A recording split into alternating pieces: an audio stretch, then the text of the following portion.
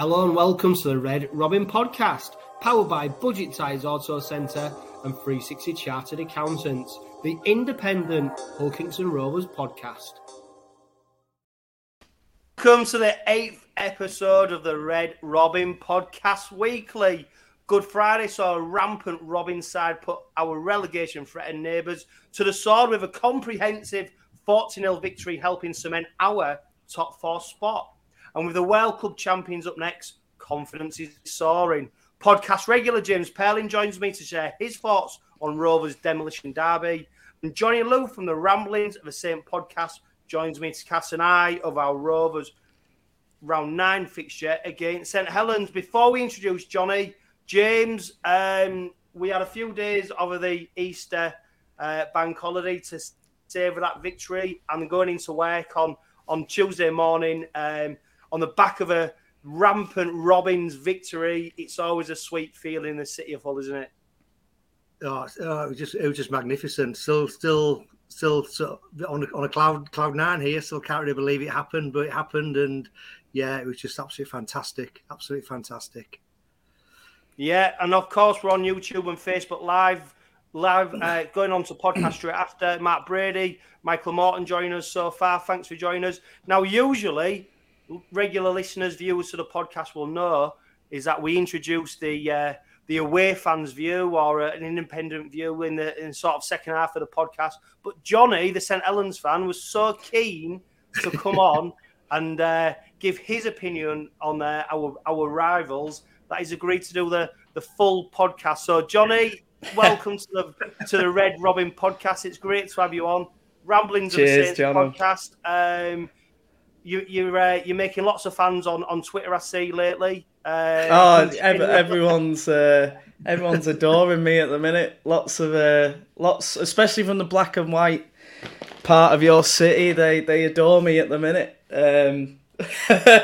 From all the tweets I've been doing about Hull KR and all the positivity that's been coming from the club the past couple of years, and the demise of Hull FC that is so sad for the rugby league world, but so great from other fans' perspectives, because there's nothing better than a good old fan meltdown, as a lot of people have seen through every fan base.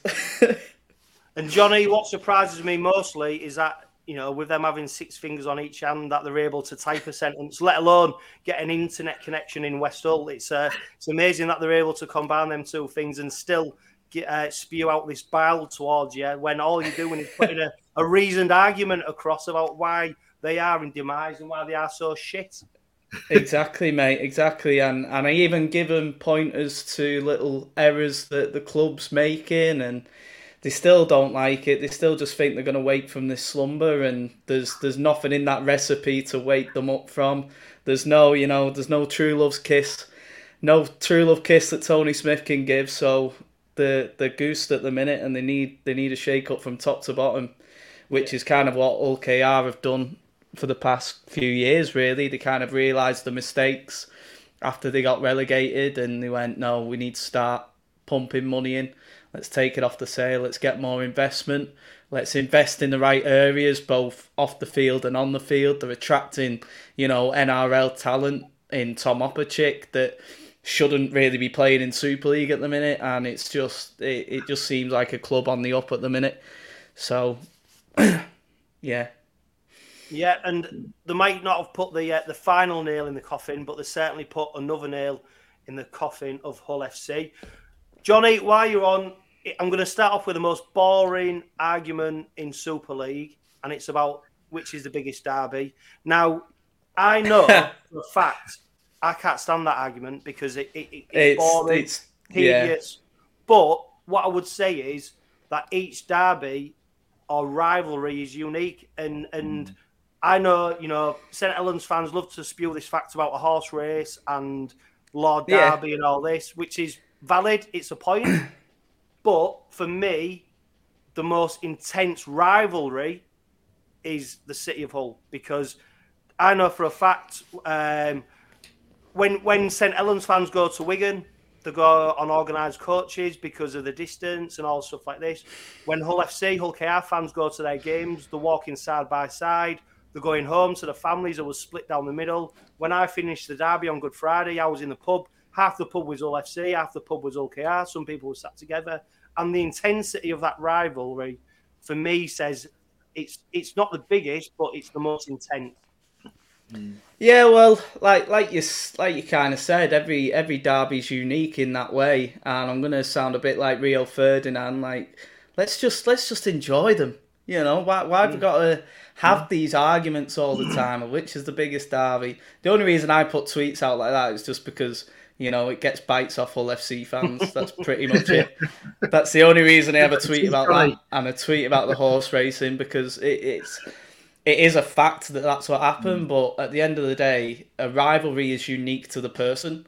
So for you, it is the biggest rivalry. For me, Saints and Wigan's the biggest rivalry, and there's no two ways that we could even argue that. But I think the biggest one that will put bums on seats, as in eyes on the screen, would be Saints and Wigan, but that's only because of the actual names of the two clubs and the success we've had over the years. I think as a derby in itself, it all depends on the fan bases. You know, I know Widnes fans that think Widnes and Warrington's the biggest rivalry in rugby league. I just don't buy into the boring argument. I just like to enjoy them, and you know, both games are spectacles each time for one reason or another. Yeah. So Johnny, I was going to say, James, just before you come in, and then you could come in after me. So Johnny, when League Express put this list of 10 derbies together, you don't buy into League Express and what they say? I do not read that publication. I do not have anything to do with that publication because it is a load of tosh, and everything they pump out is just drivel. So I've even muted them on Twitter just because of the amount of clickbait bullshit that they put out.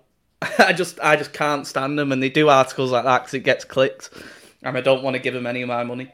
Well, any of their advertising revenue off my click. So that's my opinion on them. James, go on, mate.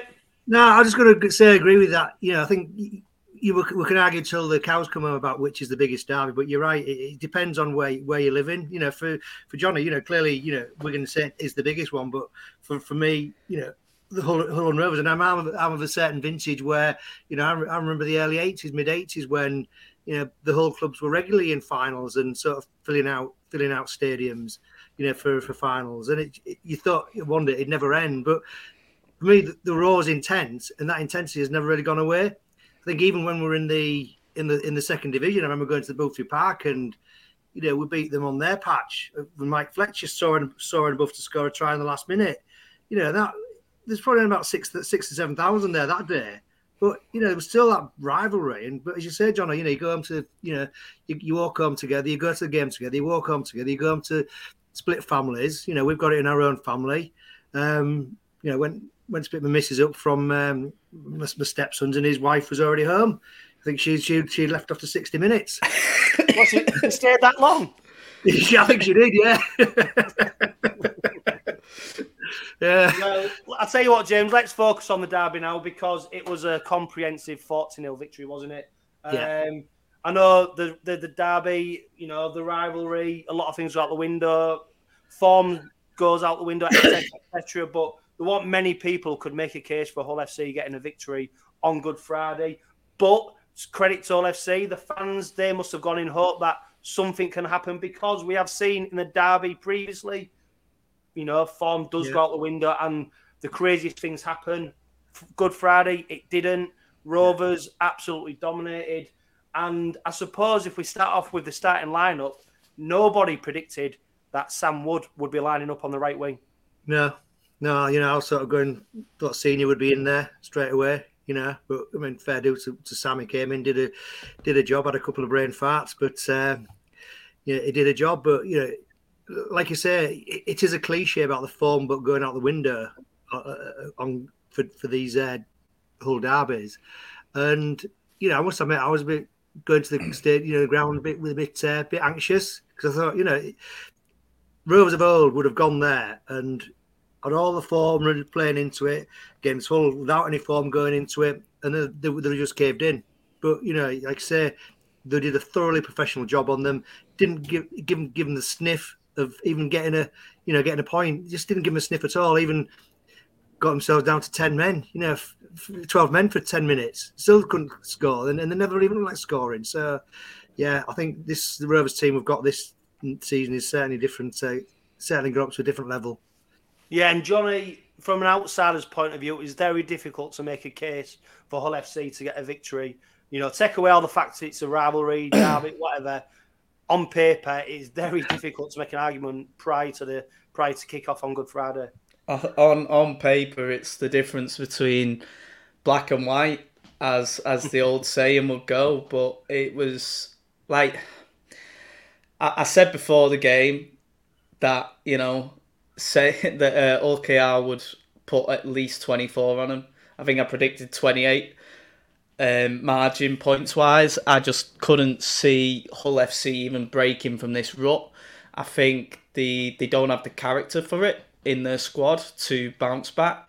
They're playing at home, and for some reason their home that used to be a fortress is now just like anyone's going over there and putting points on them.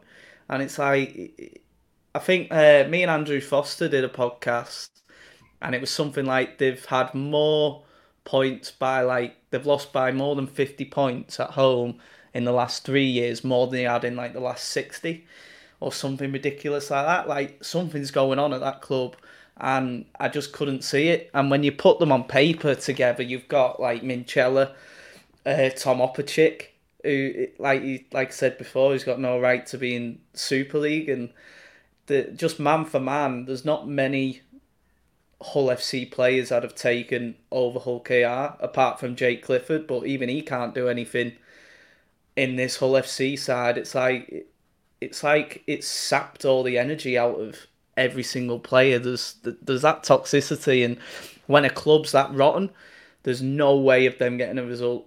And I just kept putting it and saying it. It's like you say, the form guide goes out the window, but it can only go so far. It's up to the characters of the players, and I just don't think that club has any real character about it, which is unfortunate, because that's what Hull FC always used to have. Well, no, Johnny, it's not unfortunate. It's welcome, and it's long may it continue. So, it's been going on for a long time, and the longer it does go on, the happier we'll be. But James, when we look at character, we talk about big players. Johnny's already mentioned Tom Opachik. Ryan Hall got the first try. I mean, Michael Lewis did absolutely fantastic, didn't he, to get that pass out to Ryan Hall for Ryan Hall for the easiest try he's probably ever going to score. But Michael Lewis to have 3 men on him to scramble that pass out. It does. I think we've said it before on this podcast that he's got a lot of strength for a scrum half, and it certainly showed it on Friday. And I think he's one player who I think is getting better and better every game. I think when the first couple of games at the start of the season, he probably wasn't hitting the heights we'd come to expect from him towards last season.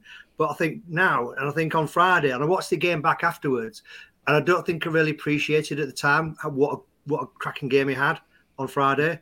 Only when you watch it back, it was just in everything. And like I say, that pass to get out to Ryan Hall it's just unbelievable, really. Yeah. And Johnny, I mean, obviously you've seen young halfbacks do well. You look at Lewis Dodds, Michael. I know a lot of Saints fans are almost opening their arms out. I cannot say it enough. Thank you very much for developing Johnny Lomax's replacement. He's doing a superb job. Johnny's 33 this year, so I think retirement will be coming up close in the next couple of years. So I'd love to see Mickey Lewis come and play 6 or 7 if Dodd leaves over to Australia. I think he is one of England's top talents. I've said it for the past couple of years, and I know his dad's quite close with Paul Sculthorpe, so hopefully we've got a little agent there. I'll be messaging his dad, to be fair. If that's the case, I'll be messaging him. I don't know. That's just rumours going around the Saints speckies. I don't know how true it is. I think they might have played golf once, maybe, but No, I don't know how true that is, but hopefully we can get a deal done because he is a top talent, and I think I think with the England international coming up at the end of the month, they'll be wanting to try out new names because obviously we've got a bit of an aging international squad, and I think he should be at least in with a shout of potentially making the extended squad, if not maybe even making the starting seven spot his own with George Williams, and I just think that the world's his oyster. Honestly, if he doesn't take the step up to like a club like Saints with our sort of history and that, I think the NRL will come knocking pretty soon because I cannot praise that kid enough. He is sensational. I won't pick you up on it, Johnny. I know you said a step up to a club like Saints, but I won't pick you up on that, so we'll dismiss that. Let's go to Tom Opachic's try against Hull FC. I mean, Jordan Abdul, renowned kicker, he's absolutely getting smoke blown up his ass everywhere he goes for his kicks. We saw it against Leeds Rhinos, James. Yeah. He puts up a massive bomb. Jamie Shaw, who should have probably been nowhere near that game on Friday, he's playing because of sex toys injury. Luke James Shaw comes in, fucks up again. It's not the first time, although he has put us to the sword on a number of occasions. So, it's good to what goes around comes around. But puts the eye bomb in, he mucks up, and then we go on. Opacic throws that dummy. I mean, nobody's really mentioned that dummy that Opacic threw out. Outrageous. It was outrageous. Who was he to put somebody into the second into I think it was Griffin. Didn't he? I think Griffin. Yeah, I think.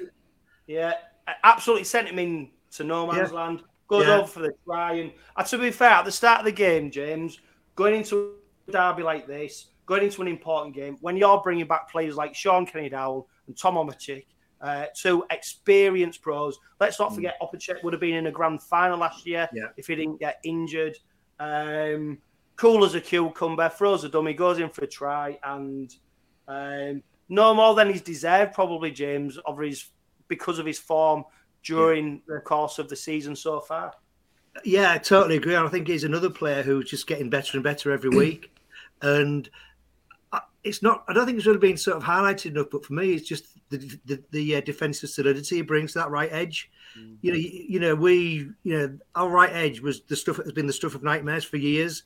Fine on the left, with Hall and Lynette and Kenny-Dowell, but the right edge has just been like a leaky sieve. And now we've got Batchelor out there, we've got Opacic out there, and you just know nobody's going to get through that side. And it's just great to see. We're just solid defensively from across the whole field, and I think Opacic and Batchelor got to take a lot of credit for that. But actually, it's probably, I think it's obviously Brett Delaney and the structures that he's putting in place. That's sort of helping to do that as well. So no, I think Opacic is certainly getting better and better every week, and just showing the class player that we know we're expecting. And as Johnny said, considering his age, we've got no right to have him playing for us. In the Super League, he could easily do a decent job for a top NRL team. You've mentioned his defensive game. That was what he was renowned for over in Australia, was his defensive game, and also his attitude. Yeah. His attitude over there is phenomenal. I think it was 18 months ago, I mentioned on one of my podcasts, his brother, it was either his brother or a very close family member died, and they mentioned it on commentary, and the next day they had a really big game, and obviously the coach at the time, he said, it's okay, we'll leave you out the squad, and he went, no, I want to play, he wants me to. He'll want me to play. Played and scored, and I think they ended up going on to win. But I remember him scoring, and next thing he pointed up to the heavens, and that to me was just it shows the character of the bloke and how much he loves playing rugby league and how much it means to him and his family. Yeah. And I think, it's like I said, if it weren't for that hamstring injury last year in the first week of the finals against Penrith, he'd have been playing against Penrith in the grand final.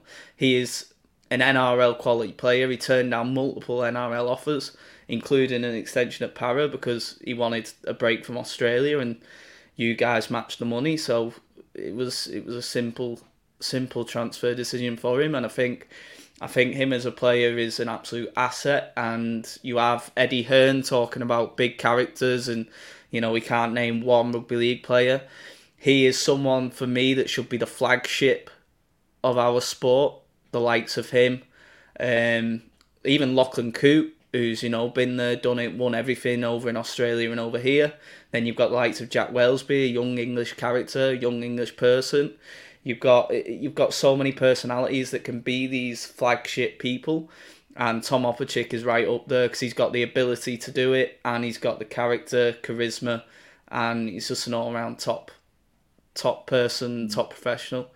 I adore him. I genuinely do. Even though he played for Para and I follow Penrith, he was still a player that I always admired and respected, and I was amazed when it got announced. And we're in an era now where everybody wants to call things early. I'm going to fall into my own trap, James, but I wouldn't be surprised if he falls into the category of Ben Glier, Clint Newton, Bobby Blair, Kane Lynette, Tom Opachik, quality Aussie imports who've come over, earned a good living, but also repaid us in buckets. And I think he's going to fall into that category. Yeah, I totally agree. And I think one thing that sums up all those guys you mentioned is professional. They've come on with a professional attitude, want to, prove the worth and do a job, and they're doing it. And Opachik certainly will be up there as well. No doubt about it. And then following Opachik's penalty on Good Friday, Lachlan Coote slots over another 2 points, 14-0. Big talking point this week, though, is the match review panel. James Batchelor, he paid the price for a tackle on Clifford. Clifford obviously not happy with his tackle. He receives a sin binning, goes off for 10 minutes. No more points scored in the first half. But let's touch on that point of the match review panel and sin binnings and etc. James, when he first saw that tackle, to be fair, when you're in the stands, you've had a beer, you're high on the points, you're not really analysing the game as much as you might do at home behind the TV screen. But it seemed fairly innocuous. When I watched it back when I got home, it seemed a little bit innocuous. John Wells on commentary said, well, players have got a responsibility to care for each other, to make sure that the technique's correct. I get it. They are paid professionals, so there's a responsibility there. But it still doesn't quite sit right for me, the penalty. And Willie Peters, in his pre-match conference, said, really, there was a little bit in there for us to make an appeal, but the way that it's going at the moment, what's the point? What's the point? No, I agree. I mean, at the time, I just saw what's going on. And I think, for me, I don't think Jack Smith was even going to penalise it until Clifford spat his dummy out and started ranting and raving. And it's only when he looked at it back on the screen that I said, actually, might be something in it. But again, I've looked at it a number of times and I cannot see what was wrong with it. What was Batch supposed to do? He was tackling a player and unfortunately got his feet caught underneath him. There's nothing malicious in it. It was a tackle that you'd see 20, 30 times in a game and nothing ever comes of those. Well, James, I know Johnny's a rugby league aficionado, and he's going to tell us now what was wrong with that tackle. Well, there's differences between the James Batchelor one, the Morgan Smithies one, and the Morgan Knowles one that all got charged. But there was a couple in the NRL that were similar to James Batchelor's. There was one last week, and James Graham blew up about it.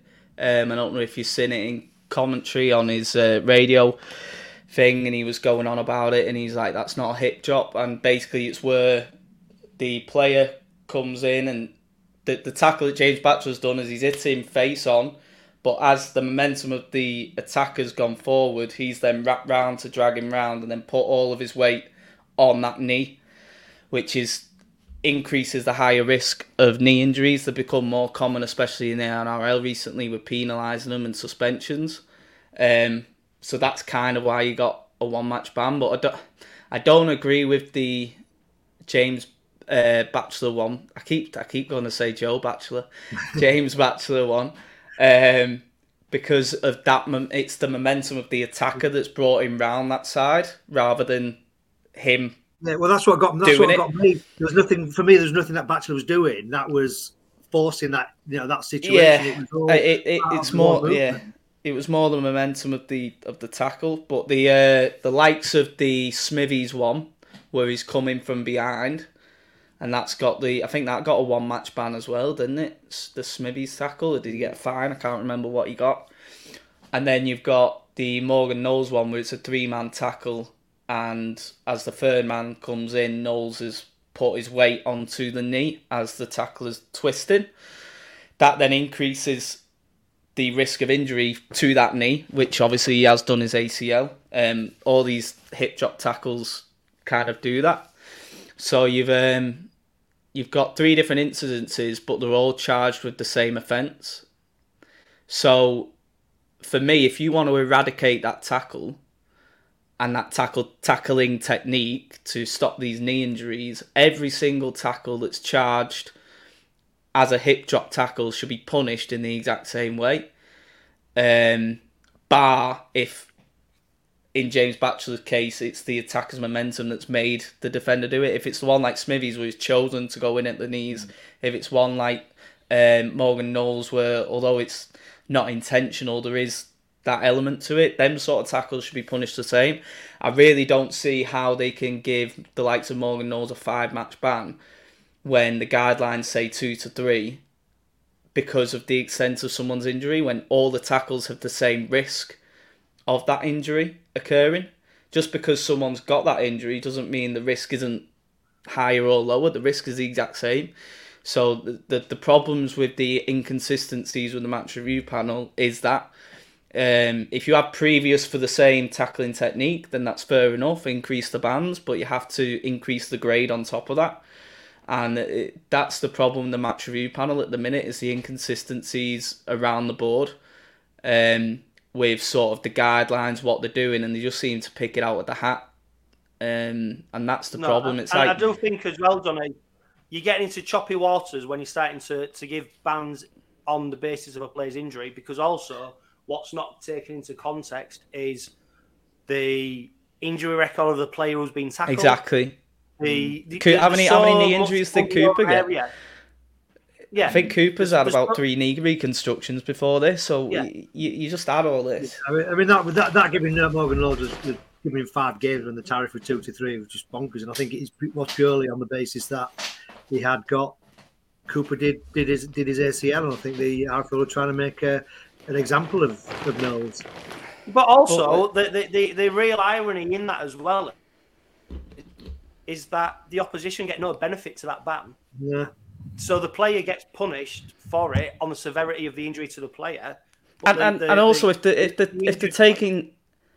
taking consideration into injuries and games missed by the player, that's had that tackle on them, why has Gaz O'Brien got taken out 7 minutes in? Jake Wardle got 10 minutes in the bin, no match suspended, and yet he's missed 73 minutes of one match, and then another match the week later because of that injury. So if you're then saying, the sin bin insufficient, we'll give you a £250 fine, where's that then? So he then gets to play in the derby and ended up putting in a really good performance in the derby. So it's an absolute farce, and the way the match review panel is kind of dishing these out, it's like you say, they're getting into choppy waters, because you can't then do ban one person because of the extent of an injury, and yet the risk is the exact same. That's why I said, I was like, if you're going to do bans for that, it's got to be the same across the board. So the Morgan Knowles, he gets 3 matches, Smithies get 3 matches, and the only thing that differs then is the fine or repeat offenders. So as soon as you do it again, right, that's then increased, because there's no way you can have a fair system based on that. And then you have Wigan fans and Leeds fans tweeting about Morgan Knowles' disciplinary record. He's been charged 9 times in the past, I think, what, 18 months or something, which isn't great.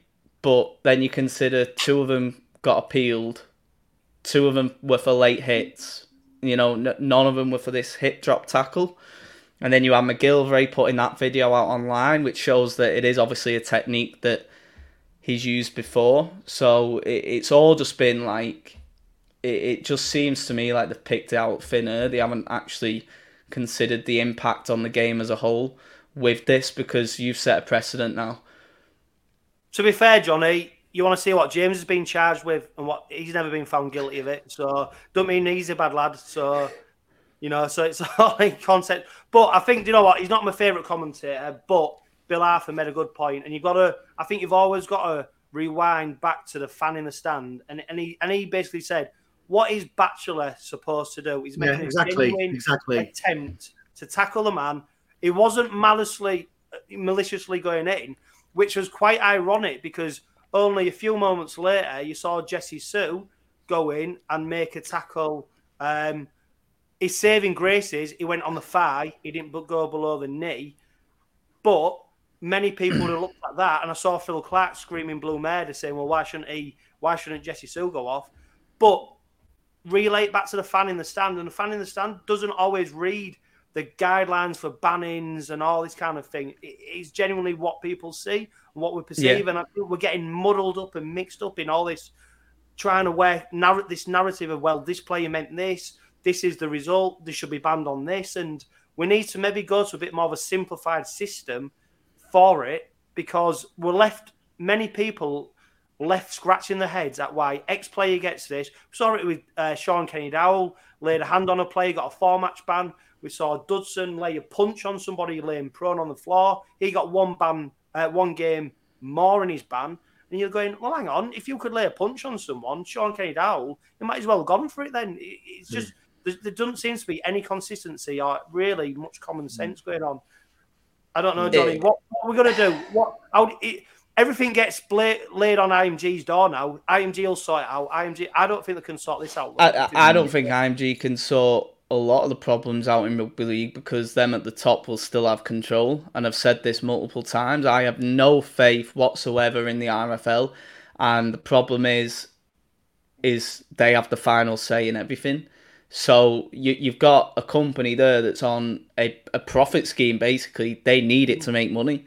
And the people in charge of their suggestions are then having to get it approved by people who have famously lost the sport money over generations, who have famously developed the sport null and void outside the M62, really.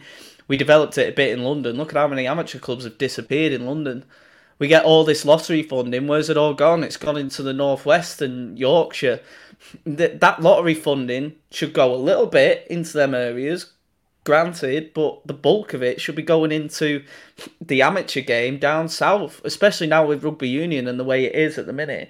This is what's so frustrating being a rugby league fan, is these problems, like the judiciary panel, are all being done and overseen by people from the RFL, and also people who've played the game in the past, but they have no real, I don't think they have perception on like you say, with the consistency. Like, if you're being consistent, them guidelines have to be followed, and they're going off them guidelines, and when they go off them guidelines, that is where everything gets screwed over, because, like you say, the fan in the stands goes, well, why has that happened? Why has Morgan Knowles got an extension when the risk to injury is the exact same on the Morgan Smithies tackle? It's just kind of bonkers at the minute, and who does sort it out? Because I don't think IMG can. I think this has got to be a whole overhaul system. Whether you bring in, I know they have each tribunal has like a former solicitor or a judge and whatever. You've got Robert Hicks there, he's a solicitor. He was also a former match referee. You've got a man who ticks both them boxes. Why isn't he in charge of the judiciary panel? So you have people like that. Fucking hell, Johnny. I got you on to talk about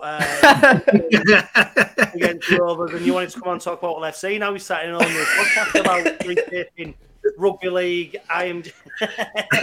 Well, now you know why my podcast is called The Ramblings of a Saint. Let's bring it back, James.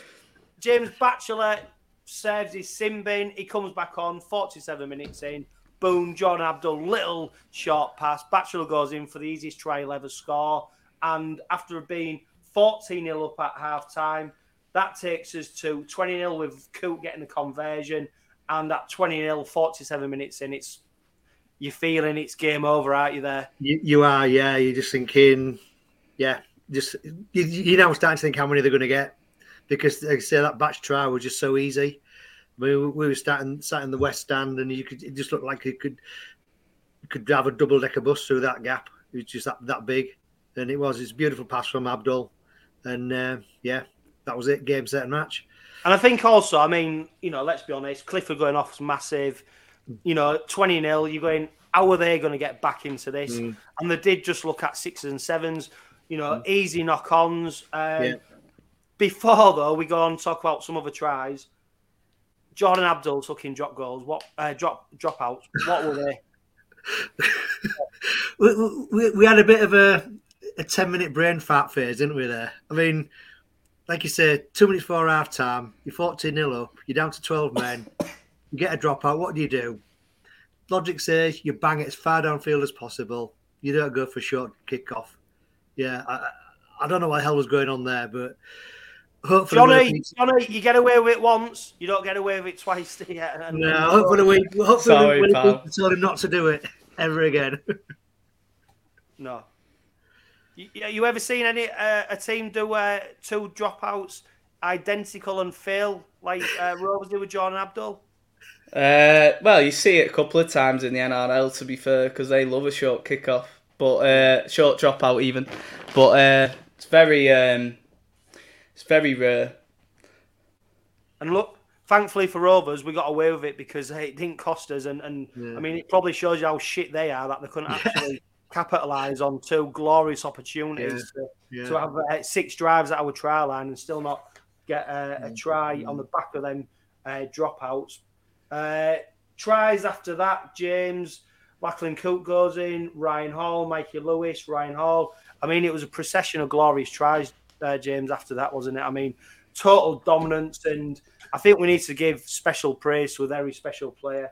Ryan Hall, he got 3 Man of Steel points. He was in the team of the week. He got 3 tries, 2 assists, 250 metres, 29 carries, 6 tackle busts. I mean, Ryan Hall, Jesus Christ, James, for a player who's supposed to be coming to the end of his career, he looks like somebody who's probably in the prime of his career. It does. I mean, he's not bad for an old fat lad, is he? Really? But no, I mean, it was just on a different level, and I think it just shows that if you look after yourself, you can just carry on playing for as long as your body lets you. And he's just, he's signed another extension, so he'll have been with us now for 4 years, and it's just his level just hasn't dropped in that time he's been with us. And for me, although he got 3 tries, I think it was that pass inside to Coote that was just out as well. He could easily have gone and done it himself, but no, he sort of drew the defender in, just looked the pass over for Coote to go unopposed, and it was just like a cavalry charge on that second half down that left-hand edge. I mean, I don't think was it McIntosh or Swift and Trimovavi down that side. I think they'll be having nightmares about just seeing red and white coming streaming towards them, because they just, every time they got the ball, just shifted it to the left, they just ripped them to shreds, and it was absolutely fantastic to see. Yeah, and Johnny, I mean, you'll have seen it firsthand, and you've seen it for years and years. When we talk about culture and professionalism, you mentioned Tom Opacek, what he brings from the NRL.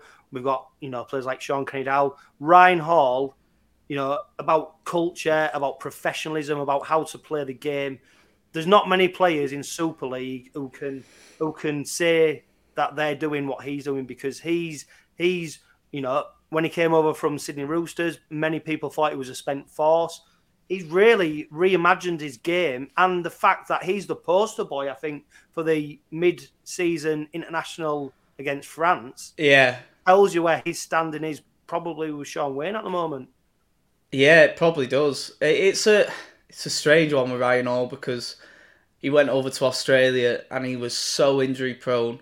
I think in them 2 years he played like 13 games, and like I'm not gonna lie, I wrote him off when he signed for you guys. Even though I think he was only like 29 or 28 when he signed for you. He was still like... No, 31, 30, 31. Right. Oh, sorry, yeah, he was 29 when he went over, wasn't he? Yeah. So, like, he was 31. He'd just come back from, well, back end of the season he played, but he had a knee reconstruction, I think, over there. And it was like, he lost most of his pace, but like you said, he's changed his game. A bit like Josh Charnley has for Lee, the way he plays now. It's very much on about size and pace and power rather than pace. I know, I like you said, that pass inside to Coote rather than the old Ryan Hall, I think, could have gone for it. I think that's also the maturity of him. I think him at Leeds would have probably gone for it down the line and tried to beat the man for pace, but he's kind of, like you say, developed his game and developed his head. And his awareness seemed to be very, very good. And also he's brought that winning culture as well. He won, everything there is to win over here with Leeds, and I think that really helps. And obviously you've got Danny Maguire behind the scenes as well that also helps that culture. And I think that was kind of the start of that culture was with Danny Maguire, and then now obviously with Ryan Hall, it's great to see him back at his best as well, because when he is a player that you kind of, like you say, he is a poster boy of the game. So I think especially that England team. And I've got no doubt as well, he only signed that 1-year contract extension because he's chasing down Danny Maguire's try-scoring record.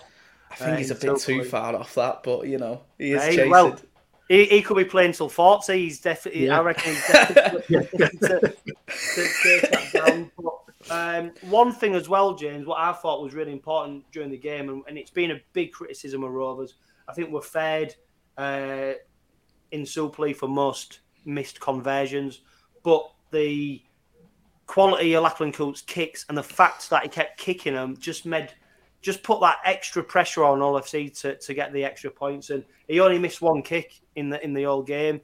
And kicking has been such a problem for Rovers throughout the season, James. But he absolutely nailed them kicks, and I think that was a telling, a ringing endorsement of really Rovers' dominance. The fact that his kicking helped just keep the pressure on them throughout the game.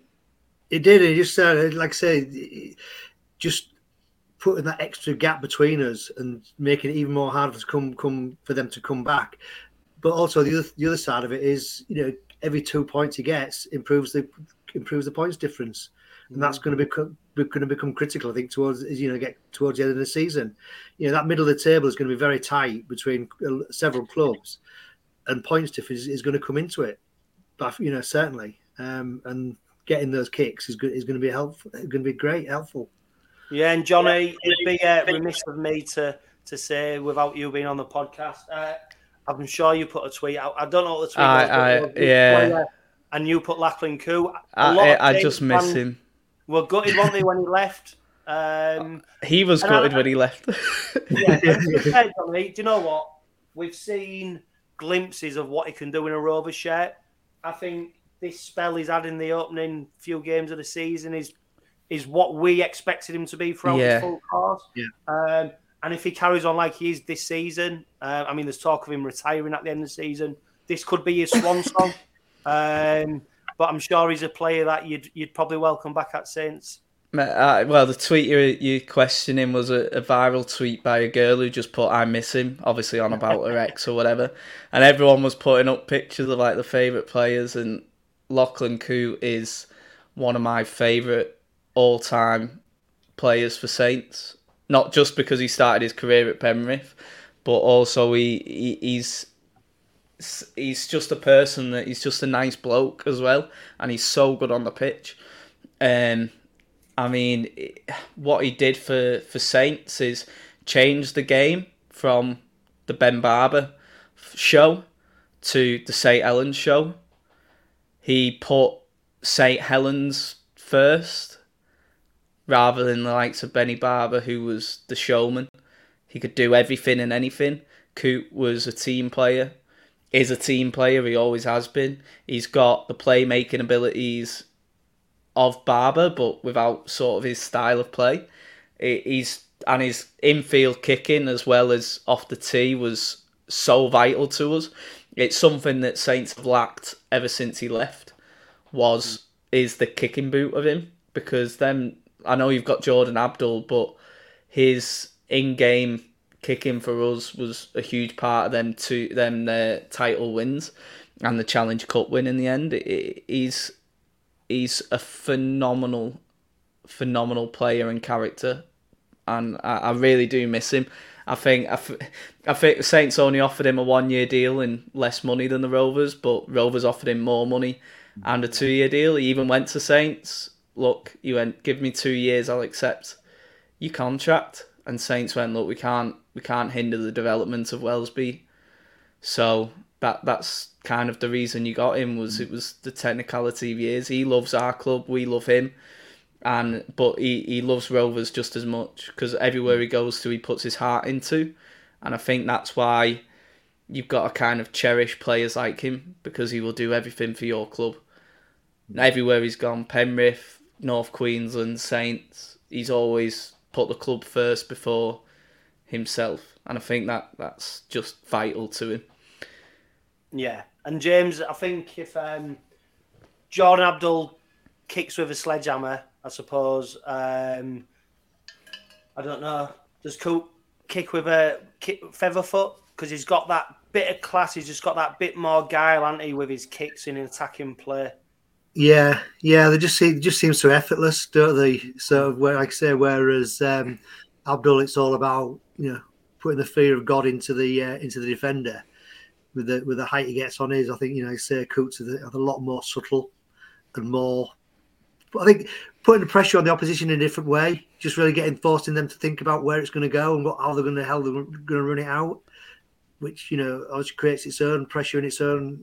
It is different pressure to something that Abdul's doing. So I think with both Coot and Abdul, and obviously Lewis as well, I think we've got three very potent strike forces. Yeah, Jordan Abdul's kicking game reminds me of obviously I was too young at the time, but the Bobby's Bombs. It seems to me like Jordan Abdul just does it every single week for fun, and it really does change it. Remember them? Yeah, I do, yeah. So it kind of just like that infamous final, and it just seems like Abdul does it every week, just to torment the defenders. I think it was a real good point as well. Now is that it's not actually Jordan Abdul's kicking now. He's got a psychological edge. It's the thought of it. Anyone he comes up against.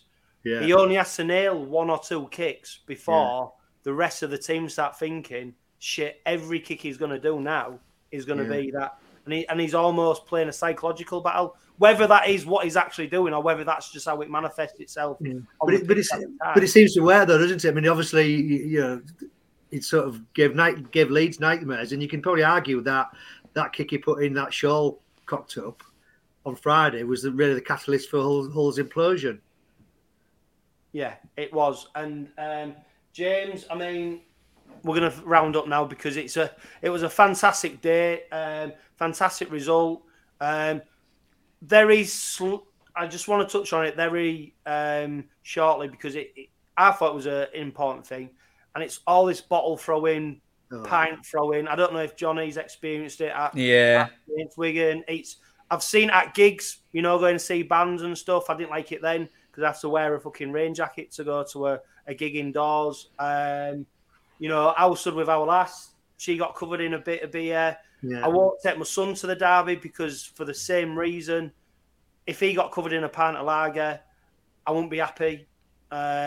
And it just seems to be something that's creeping into the game a bit more and more. And when we tell people this is a family game, and I put that in inverted commas, it's not a family game when people are quite happy to chuck beer, chuck lager, albeit in celebration. It wasn't in anger, but it just seems to be something that's creeping into our game, and it needs eradicating from our fan base, and it needs eradicating from rugby league in general. Yeah, needs eradicating from all aspects. Yeah, I totally agree. I just can't get it. If you could spend afford to spend over £5 on a pint, why would you want to chuck it?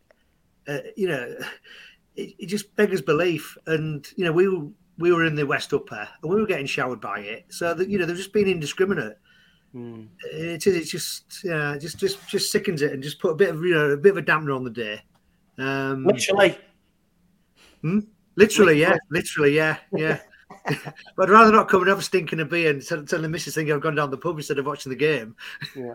All I can think of is that Carling's that shit people would be that ready to throw it rather than drink it. Yeah. But anyway, That's a side note. But hopefully, if anyone's listening to this and they did chuck a bottle, chuck a pint, stay away. Before you do it next time, think about it, because you're not chucking it over yourself.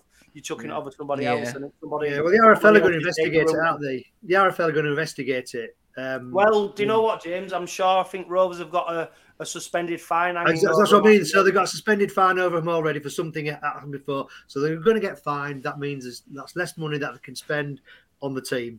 So if you think it's great to throw a bottle at the game, think about that. Yeah, exactly. Johnny, hopefully Saints fans won't be chucking pants and bottles on Friday night because they won't have anything to celebrate. It's been a bit of an indifferent season, hasn't it, for St Helens? Do you know what? I absolutely loved watching the World Club Cup. I thought it was a fantastic game. The game was absolutely brilliant. The easy thing to say is they'll play that game and Saints will have a hangover.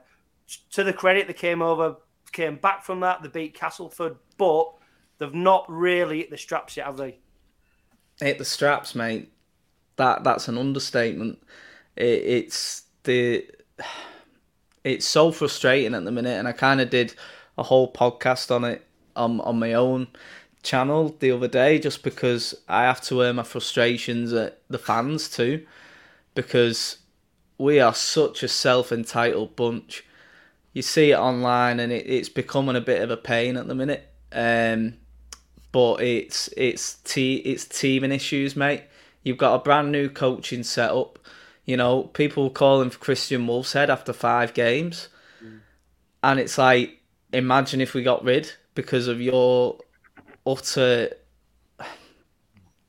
idiocy, because there's no other word for it. And you only have to see what him and Wayne Bennett are doing at the moment. Exactly, mate. Yeah. You only have to see what he did with Tonga, before he even joined Saints. And it's like that with Welland. You've got a whole new... You got Fraser new, you got Talbot, you've got Paul Wellens, you've got a brand new assistant and coach. You've got to implement changes, and you've got to do that over time. And that's the saving grace for Wolf was that COVID happened and he could implement all these changes in basically another off season, wasn't it, really? So I think with Paul Wellens, he's already gone there. He's won the World Club Challenge. He's earned the right to, tweak his team how he wants to, and it's up to us to trust the process. We've also had a lot of poor discipline that's really, really hit us. But in attack, it's not the best, and our defensive structures change completely. There's no intensity anymore since that Leeds game when there was the late hits, there was the sin binnings and red cards for Hurrell.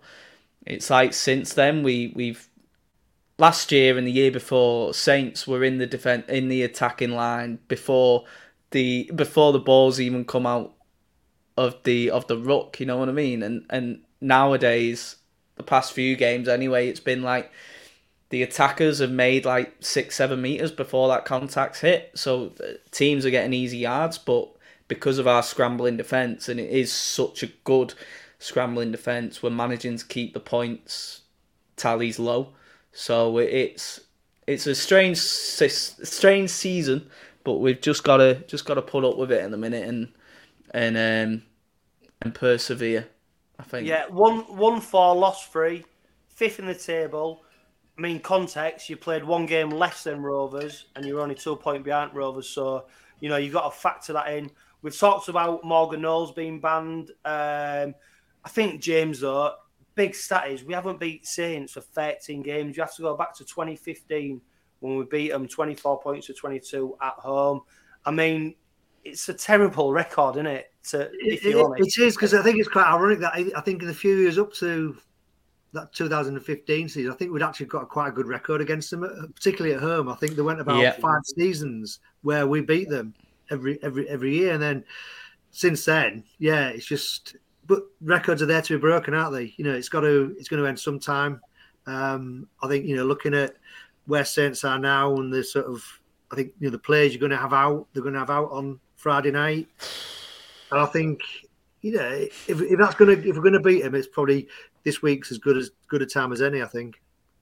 Yeah, let's go on to that squad news then. So to be fair, both teams are really suffering a little bit with players missing through either injury or suspension. For Rovers, the big news is that no Sam Wood, a player who's performed admirably over the last few weeks in a variety of positions. He's not been risked. Jimmy Kynhorst, Phoenix Lohai Tohai, he comes back in. Corey Hall's named in the squad for the very first time this season. And then for St Helens, Matautier, Siranon, Parsley, they're all missing. Called up are Baxter, Hill, Buckley. Is it Boynes? Broynes. Boynes. Are we at a point, Johnny, where the Saints Helens 18 almost picks itself now? Is the team almost that predictable for Friday? Mate, absolutely not. I put a tweet out before. I can't remember what it said, but I think it's forwards roulette at the minute.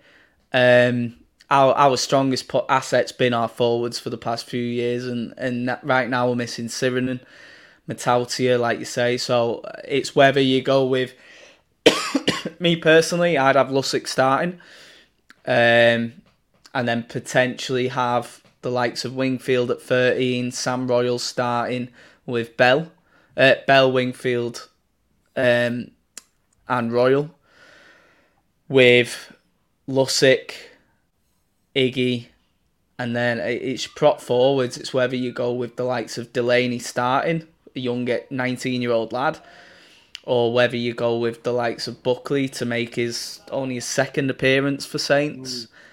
It's weird. Or do you put Conrad Hurrell in at second row and put Opawati in at centre? And then, I think there's many different ways. And honestly, this squad I really can't predict. I think you kind of got to go with the positions you've got. And I'd rather see an academy lad come in that's played that position, that is his normal position, rather than shifting Hurrell there. But then you lose impact off the bench. So it's a real selection headache, I think, for the team, for Wellens and Fraser-New to make. But yeah, I'd really like to see Lussick start this game. I think we need pace out at 9, because our ruck speed, although Roby's been superb, I think our ruck speed at the minute's really lacking. So I think someone with a bit of pace in Lussick can kind of utilise that and get us some metres up the pitch as well. Because, you've seen it when he came on at Wigan, we managed to make them breaks, and I really feel like we need a bit of pace out the ruck. He changed the game at Wakefield for us, and I know Wakefield aren't exactly the best team to use it as an example to rack up points, but I'd really like to see him start, and I'd like to see Iggy Parsi please put on a show. I think he's been very quiet considering last year he had a superb season and should have really been in the dream team. So I'd like to see him have a real belter of a game. Sirenen's a massive loss. And James, I'll get Johnny's opinion on this, but from outsiders looking in, like we're saying, normally it'd be one player injured. Right, don't worry about it. Next one off the conveyor belt just steps over. Where it seems, James, at the moment there's a bit of adversity in the team selection, and James, do you think this is maybe our best opportunity to get a result against St Helens? We'll go on to Rovers' injuries, suspensions, etc., because there's a lot of disruption in our camp. But maybe this could be the best time to play St Helens. I think it is. I think it is, and say having so many changes is bound to disrupt them. But then, by the same thing, you have to realise that whoever pulls on a Saints chair has come through a system, come through processes, and they're going to be bloody good. I'm going to put 100% in. And just like it was like last year when they played, basically played the full academy against Castleford, and just like nearly beat them really, because they've got that quality player. They've always got that quality player coming through. So I think yes, they have got adversity, and it is probably the best chance Rovers have got to beat them since 2015. But by the same token, I think Rovers still needs to be playing their top game to win, really. Yeah, and Johnny, I suppose the same question to you almost. That normally you'd be used to a conveyor belt of talent. Boom, boom, boom. So and so's out. Put so and so in, and you won't worry about it. Where there just seems to be a bit more anxiety around the Saints fan base, around who's coming in, why they're coming in, and the position Saints might be in right at this moment. Yeah, there's a little bit, but I also think that's a lot because, not many of our fans know the academy as well as they kind of think. Delaney has been, well, he's been outstanding the 2 games he's played. He was one of our standout performers against Wigan when he came on, and he for me was someone who we was excited to see come into the squad, and he'd been in the 21-man squad for a good few weeks, and everyone was like, "Come on, is he starting?" The likes of Buckley, he only got picked up at 18 when he was playing for Fato, so he's a bit later on the developing scale. So, but he's rightfully rated, and then some of the halfbacks as well. We've got another young lad in. We've got 2. We've got Moss and Roberts. They're 2 superb young players who would step up if ever there's an injury to Dodd or Lomax. So it's not necessarily a worry. It's kind of more, I suppose it is a bit of an anxiety because a lot of people haven't seen them as much or haven't heard much about them. But that's mainly due to the fact that the under-19s and reserve grade was through COVID. They never played many games, so a lot of these players are a couple of years, without training and without playing matches. So this is more to do with that. I think this is what's bringing on this anxiety. I've no doubt that whatever kids we pick will come out there and do a job. And like you say, with the Castleford game that we sent out the academy lads, and most of them had played 2 games in 2 years. That was it, and it's kind of like, it is the Saints' way of doing it, and there is that famous saying, "Never ever write off the Saints," and I think that's important for Friday as well. It was important. The last time I said this, but the last time I wrote Saints off, like I have on Friday, I think Hull KR will win. The last time I wrote them off, they won a World Cup challenge, so. Hopefully that happens again. Well, and to be fair, Johnny, I can appreciate why you were both games are in the same bracket. Yeah, I can appreciate, the most important games in rugby league, so it's understandable why you put them up there. But to be fair, James, Sam Wood's missing, so you'd put Louis Senior straight in there. Yeah. Jesse Sue missing, Matty Staunton's a replacement to us. Batchelor, you go Frankie Holton. Yeah. There's a doubt though of Sean Kennedy-Dowell with his ribs, and Willie Peters has mentioned Reece Kennedy with his hamstring. Take them 2 out, and then all of a sudden you've got big problems, haven't you? When you're trying to you're starting to put square pegs in round holes to cover them.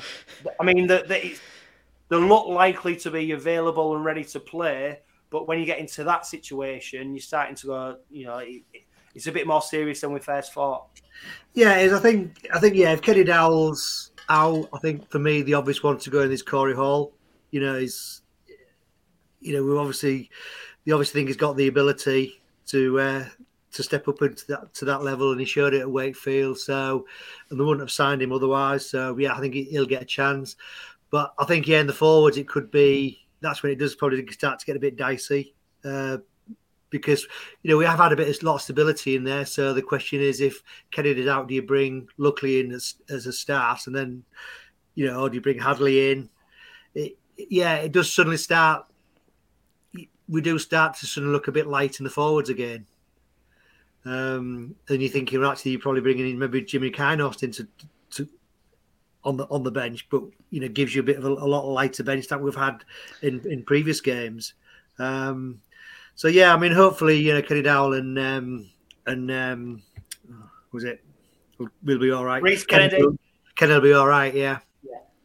That's worst case scenario, James. And by all accounts, Willie Peters said that they've looked after him in training and they should be there.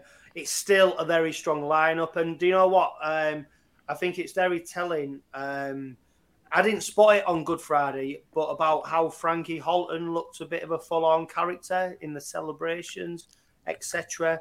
And we talk about how one door closes, another one opens. Yeah. And I really think this is an opportunity now for Frankie Holton to really stake a claim for his place in the team. And what better time to do it than against the World Cup champions on Friday night at Craven Park. So I'm really looking forward to Frankie Holton playing, James. I mean, he should be playing. I can't see any reason why he wouldn't. He's a player who's not let the Robins down. He came from Featherstone, of course, and he's been a real shining light for not just Rose, but I think for players who come from the Championship and come into Super League. And for me, he's a ready-made replacement for James Batchelor. And if he plays well, Batchelor might have a bit of a quandary on his hand whether he gets back into the team on post his suspension. Yeah, totally agree. I think going back to signing Halton from Featherstone, I think he came as a bit. I think the feeling at the time was he was going to be a bit of a squad player. I think he was on the bench in that first game against Wigan last year. But then when he got his chance, he just became he was absolute outstanding and fully deserved his place in the team. And I think in a way, it actually highlights probably the strength and depth we've got this season. That somebody of Frankie's quality is struggling to get in the 17. I think he started on the bench at the beginning of the season, didn't he? And I think was it against Lee when he made his first start? We got 2 tries. Which game he got 2 tries in? But you're right. He's going to come in and he's got to bust a gut. I think to show to Peters that he is worth that spot. And Peters always talking about players are going to get picked on merit. And if you're doing a good job, then you're going to stay in that team. So if he plays, I think it'd be his place to lose with when Batchelor comes back. And Johnny, if I'm right in thinking, you're coming to the game on Friday night. Yes, first time at Craven Park as well. So other than the sights of the M62 and the coach journey, what else are you looking forward to coming to on a Friday night in Eastall at Craven Park? What else are you looking forward to? And it's going to be raining as well. Yeah, well, at least that away end's no longer what it was. I've heard stories about that old away end. It's now Craven Street or something like that. Yeah. So looking forward to having a beer. That'll be a good sight. And yeah, I'm just excited to go again there. I always like boycotting clubs that I don't like, and I never used to like Hull KR because I thought they were very inward looking and very close-minded when it came to both expansion and the growth of the game. And ever since this change of business plan and business model, it's really, really, like I say, it's made me forgive a lot of the past because now they're striving for a better future for the game. And I think it was time to release that boycott and go see some of my OKR mates that are made on Twitter, because apparently you all like praise.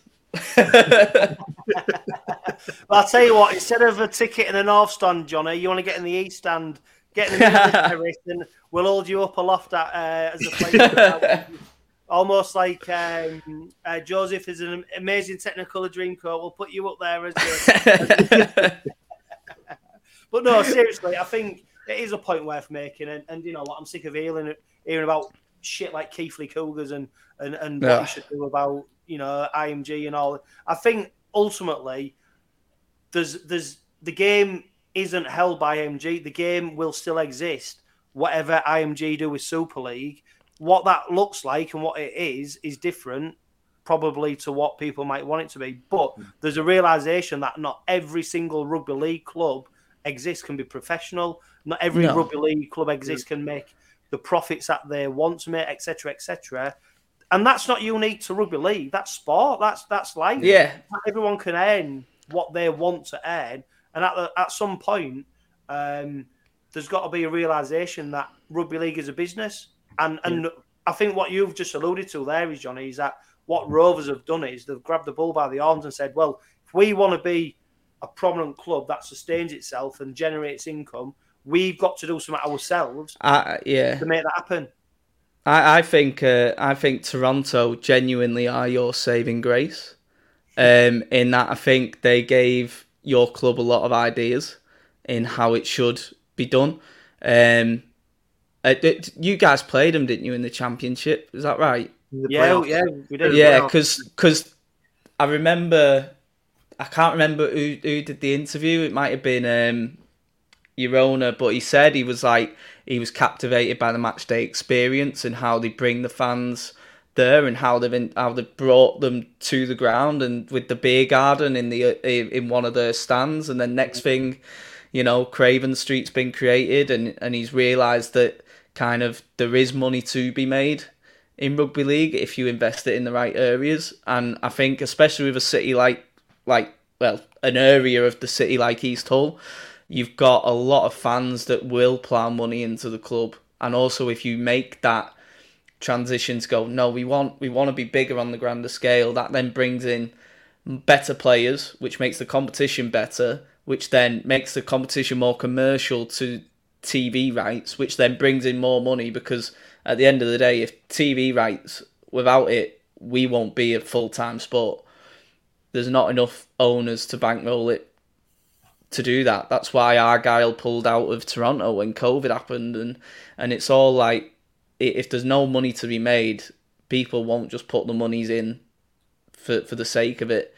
And like I said, I think Hull KR are doing everything. I put a tweet out going, Hull KR should be the flagship for the IMG business model because of where they've come from and the kind of the sheer change of business plan that they've done, and the club really need to be praised for that, and they need to be kind of shown to clubs like Keighley, Featherstone that go, look, there's money to be made, there's a way to go about business, but they don't have the catchment area that Hull have, which is another problem for them.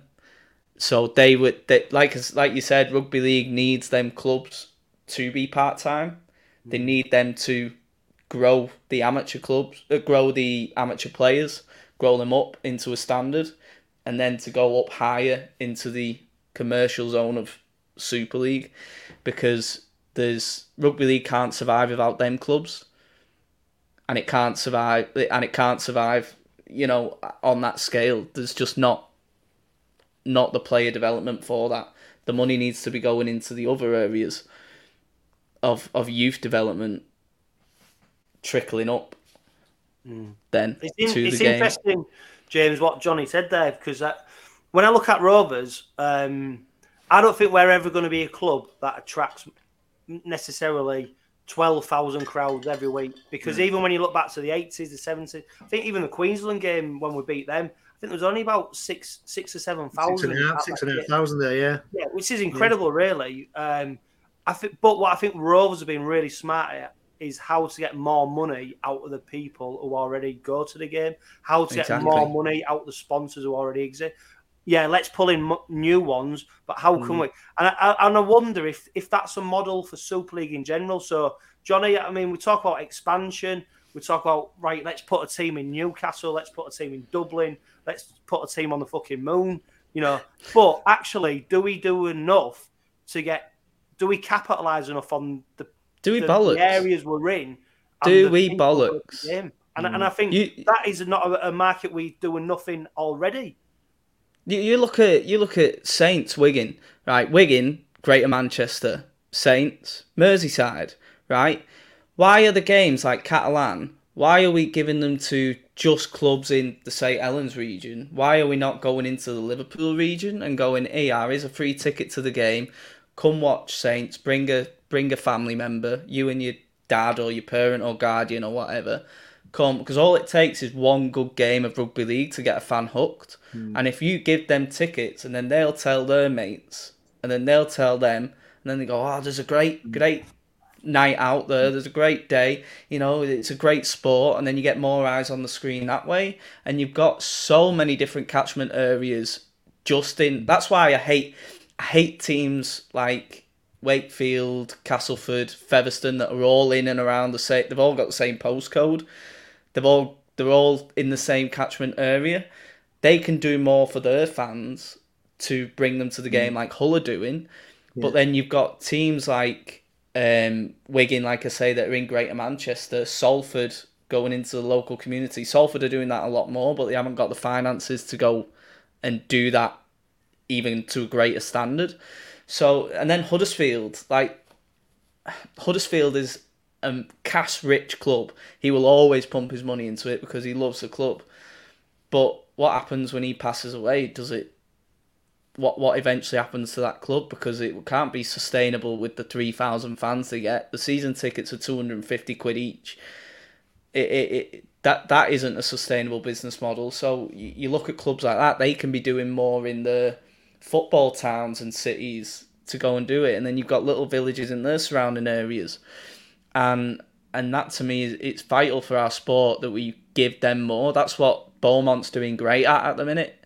Although I'm not his biggest fan, because he did nearly liquidate the club and refused to pay players, but that's a different story altogether. What he's doing right now with the match day entertainment is bringing in fans.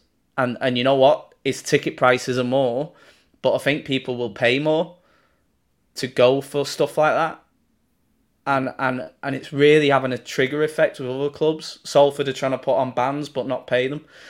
And then you've got like but you know what I mean? They're trying at least. And then you've got Saints have a band on every single game. We've got like a section of our homestand that's now been sectioned off as like a little band area. So you've got that. And then in teams are trying to do more to develop that matchday experience to make more money, and I think it's vital. And that Craven Street's obviously been a great addition for you guys because it's got local businesses involved, and it's great for the community as a whole, and it just brings it up. Yeah, James can't help thinking that when Rovers got the ratings on Good Friday, we were trailblazers for getting all these bands on. I would have thought that going from the ratings at Craven Park on Good Friday, you got to Pau playing at League. I think they've got Scouting for Girls next. But James, before we wrap up, what do you reckon? Are we talking sense? What would you do? What would I do? To do what? Get more people in? Yeah, no, just IMG, Rugby League, all this expansion. For me, it's difficult because although it sounds great to have different clubs in far-flung areas, I think without the foundations in the amateur game and the grassroots and people just having that interest, you're never going to get a critical mass. Talk about London again. How many times we've been to London? I think I'd love to see a successful team in London. Don't get me wrong. I'd love to see one there, but it's been tried over the years, and we nearly got there with the Broncos and Harlequin before that as well. Before that, but for whatever reason, it's just not really taken off. And I think we still do need to focus in on where our strengths are. And our strengths are the community clubs, and I think what Rovers have done in the past with trying to get more people into the ground. Like I said, they're doing it with a match experience, but even things like ticket offers. Last season we had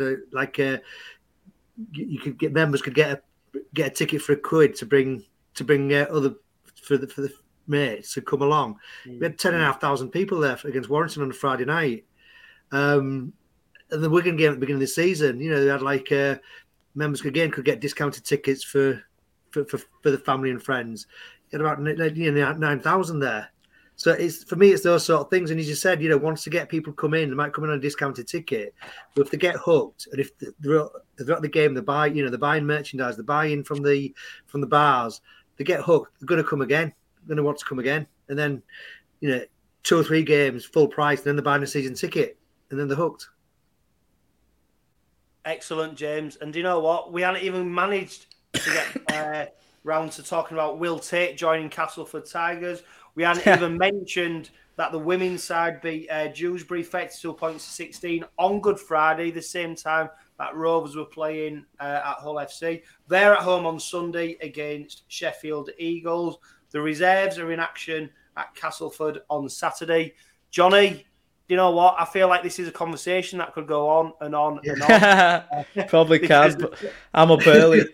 Yeah, but there's so much to talk about in rugby league. You know what? I think Friday is lining up to be a real humdinger. You know what? Yeah, I hope can't wait. The game does it justice, because I know there's a lot of anticipation in East Hull. We hadn't even talked about how good it is that they're not playing on Easter Monday, and that could have been a whole other podcast in its own right. I know for a fact if we had placed on Easter Monday, Rovers would have been absolutely on the knees Fucked. in terms of because of the injuries and pensions. And it isn't what the game is about. It's about serving up the best possible product, and hopefully we'll see that. And that got proven in the that got proven in the crowd numbers. Some really good games that weekend, you know. Yeah, and you know what? I think that is probably IMG's replacement for Magic Weekend. Yeah, that round of fixtures. Yeah, as much as people might like Magic Weekend, I think that is what they'll go to, because it allows them to focus on things like the Challenge Cup final, the Grand Final, away from Magic Weekend. Well, yeah, but it's simple rebrands. They can have that, and then they can have a redemption round. So all it is the exact same thing, just, you know, it's just rebranding. It's rebranding rounds that are already happening. So rather than saying NRL, basically, yeah.